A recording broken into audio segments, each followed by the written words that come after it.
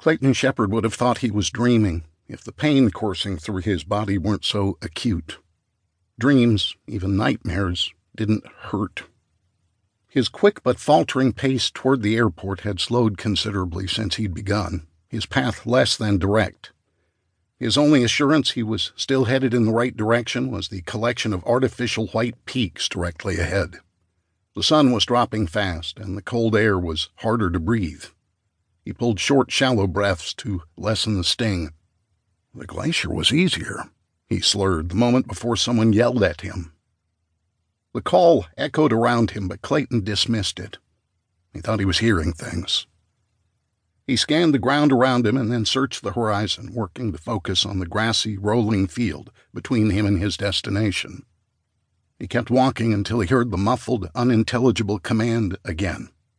He didn't obey until a shot from an M4 zipped past his aching head.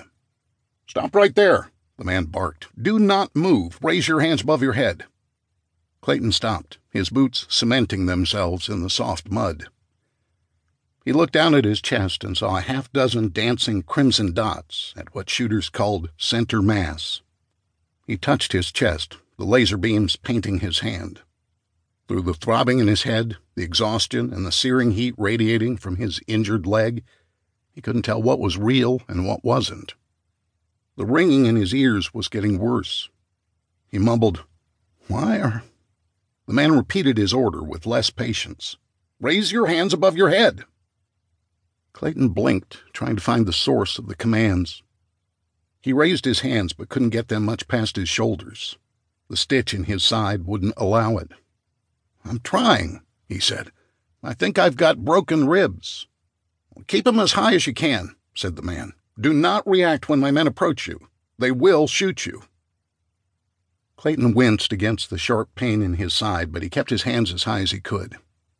5 men covered in shaggy green and brown camouflage ghillie suits materialized from the ground. With their weapons pulled to their shoulders and eyes, they crouch-walked toward him. They stopped a few feet from him, weapons trained on his chest, forming a semicircle around him. The leader of the group rose from the ground and marched to join them. He halved the distance between Clayton and his men and lowered his weapon.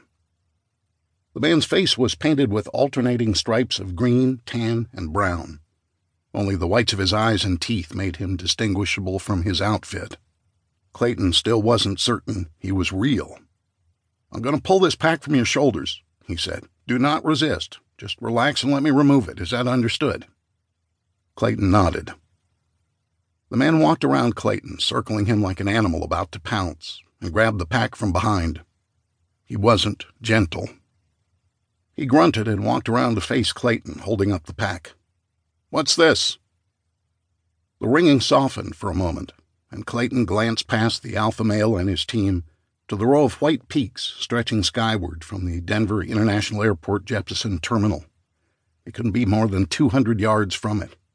He was so close. At least he thought he was. Was it a mirage? Was all of this a dream? His eyes strained to pull focus and look the soldier in the eyes. Survival gear. The soldier's breath smelled like licorice. Strong, black licorice. For what? The ringing was worse. Clayton could barely hear himself speak. Surviving. The soldier leaned in, his face inches from Clayton. He shook the pack. "This is Russian. What are you doing with Russian survival gear?" Clayton looked at the Cyrillic lettering on the pack. "I'm an astronaut," he said. "Do I smell licorice?" The man narrowed his gaze before stepping back. A smile spread across his face. He tossed the heavy pack to one of his men. "All right," he said. "You want to be coy. That's your prerogative. We'll let them handle you."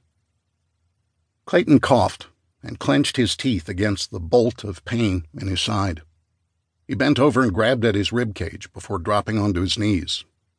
Each successive breath stung more than the last. The cold, dry mountain air didn't help. He squeezed his eyes shut,